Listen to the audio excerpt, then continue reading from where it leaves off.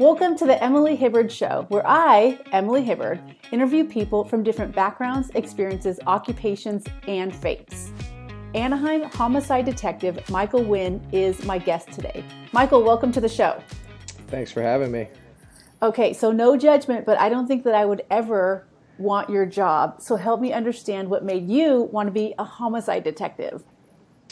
Well, so here at Anaheim PD, I think actually in most police departments, usually as an investigator, once you reach the homicide level, it's like you're kind of considered the best of the best at what you do, right? So a little bit my background, you know a little bit about it, is I came from sexual assault, where I do have an extreme passion for because of the victims that are affected by that horrific crimes, whether it be child molestation or rape or whatever it is. I felt myself getting comfortable there, and I know I wanted to take a next step in my investigations background and my skills. So I thought I'd challenge myself and become a homicide detective. So I know that there was a lot more to learn, and that taking somebody's life is pretty much the ultimate crime, right? And at the other side of it, there's somebody who's suffering, and they want justice for somebody that was killed. So the passion is obviously for these families, right? That want justice. So here I have a great team at Anaheim PD. We work our butts off. We work long hours. We do whatever it takes to get justice. So and being able to call somebody and let them know that we caught the person who killed their loved one brings me great satisfaction.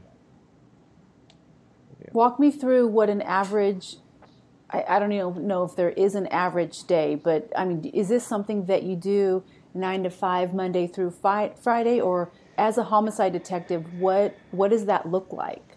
Yeah, so really, it does vary. My normal hours for me, I work 4 days a week, 10-hour days. My normal hours are like 6 to 4, 6 a.m. to 4 p.m. But we're also on call pretty much all the time. We have designated on-call times, but since we are a smaller agency, not like LAPD or something like that, we have eight detectives in our unit, and we take turns being on call. But if you're in town and a homicide happens, you're pretty much expected to come in and help out. So again, my normal hours are for 6 to 4, but look, the minute I leave this interview and I go home and a homicide happens, well, guess who's coming back? I'm coming back. And then the call outs, we call them call outs, right? Those could last anywhere from 10 hours to, you know, 16, 20. Maybe we'll go home and take a couple hour nap or whatever and then come back. It just depends what the case is, what kind of evidence there is, what kind of lead there is, if we know who it if is that person on the run. We're going to do whatever it takes to catch them. So. Wow. Well, I want to talk about the human side of this, because we're talking about when someone loses their life, right? The ultimate, someone loses their life. And I definitely know that I don't have what it takes to, I just think it would wreck me. What do you think it is about you and other homicide detectives that, obviously you would have to have a high, resilience, you have to, and a big heart. What do you think it is about you that is drawn to such a dark or painful or tragic, not a tragic occupation, but you're meeting people in their worst moments. When you were a sexual assault detective, I thought that was bad. And then when you said you're a homicide detective, it's like, oh my gosh, Michael. Yeah. What is it about that? What's in your heart that you would want to go here? Yeah, I think it's no matter who gets killed, right? There's a wide array, like a spectrum of people who get killed, right? You have gang members, homeless people, children, women, but what they all have in common is that somebody loved them, right? Somebody loves them.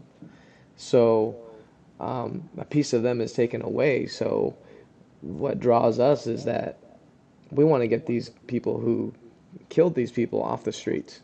I think that's a common goal that we work towards, is that we know that if we we find somebody and they're convicted of killing somebody, that they're going to be removed from the streets for pretty much ever. And we don't want those kind of people out in our society. We're protecting them from others, our own family. So I think that's the common goal, is that we want justice for the victims. We want them off the streets, and that's part of our job. That's what we do. We go for the bad guys. We go after the bad guys. Have you seen, so in the last, year or so, it's been these past couple of years have just, been wild, and there's a lot of Right. groups out there that would prefer, less law enforcement in their neighborhoods or in Yeah. their areas. Has that affected Anaheim in any way? It hasn't affected the way we do work. It actually, because we're doing the same thing no matter what. We haven't really had, crazy budget cuts or anything like that. But what it has changed is that, I mean, it just seems like it's busier. It's gotten a lot busier. So When you say where busier, do you mean there are more homicides? Correct, correct. So last year we had a very busy year at 17 homicides, which is a lot for us. I think the year before that we were around 10 or something like that, and they average around 10, 11, 12, something around that number. But last year we had 17, and this year, Thanksgiving, we just had one, so we're up to 24, and the year isn't over. So there has been a rise, and I mean, I'll admit it's tough on the unit because, like I said, there's only 8 of us. We all have cases that we're assigned to, but once something happens, we drop whatever we're doing. We're going to help out the lead detective, and we're going to get it done. But it has been busy. I'm not going to lie. Wow. What do you think is your motivation to do the type of work that you do? Again, the motivation is, one, this is my calling, right? This is what I signed up to do. I felt like God put me in this position to be a police officer to help out others. But the drive is, again, it's justice for the victims, the family, and to get these guys off the streets. Not guys and gals, obviously, but yeah, that's our motivation. We do it, and we do it to help. It's kind of like pride in our department as well, right? We want to be the best unit out there. So, and we want to get cases cleared. We don't want cases just to go cold, and yeah, families wondering, what's going to happen with the case. So we try to do our best to get justice for the family. So let's talk about that for a second. So for every homicide victim, there's a family, right? You said Yep. somebody loved that person, whether it was a homeless person, whether it was someone, a kid, an adult, whoever. What's that interaction like on a human level? What's that interaction like when you have to let family members know that someone that they loved was killed? Yeah, I mean, that is one of the toughest parts of this position because once someone is killed, we do a family notification. We do those in person. So, I mean, if possible, if the person's family lives out of state, obviously we have to, do it over the phone. But most of the time, it's in person. So, every situation is different. Every family member reacts differently, but they're all tough. It's because there's no easy way to tell somebody that their loved one has been killed, the next of kin. Um, so yeah, there are times where people just sob. They'll they'll just sob. I mean, we'll give them huge hugs and they're just sobbing. Or there are other times where they're just like, "Get out of my way. I want to be left alone."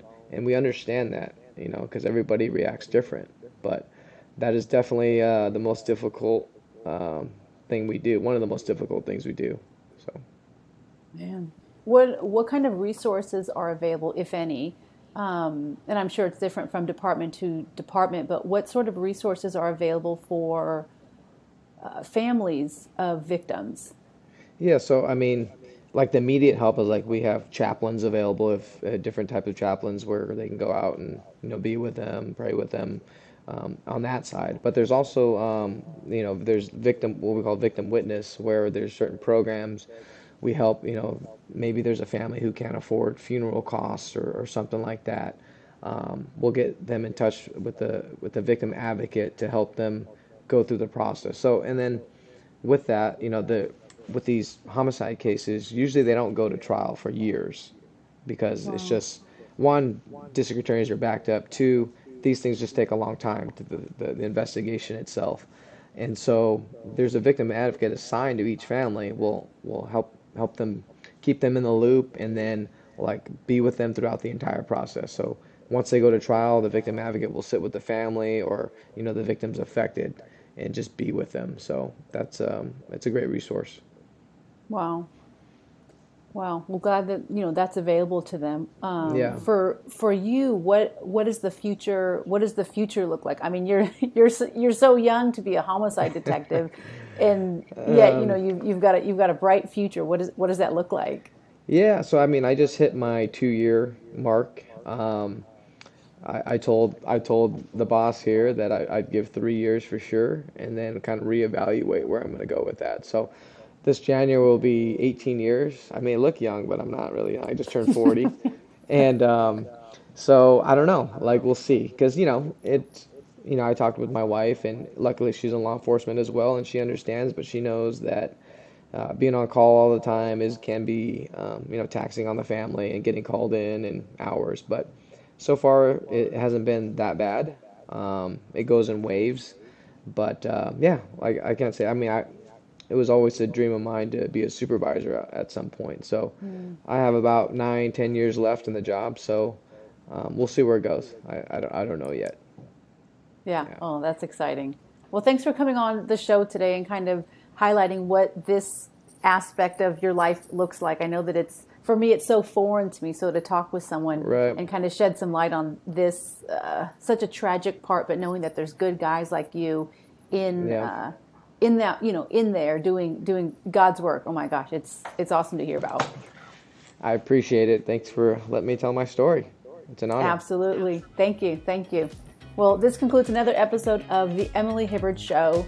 Connect with me on Instagram at Emily Hibbard. That's at EMILYHIBARD. And I hope to see you in the next episode.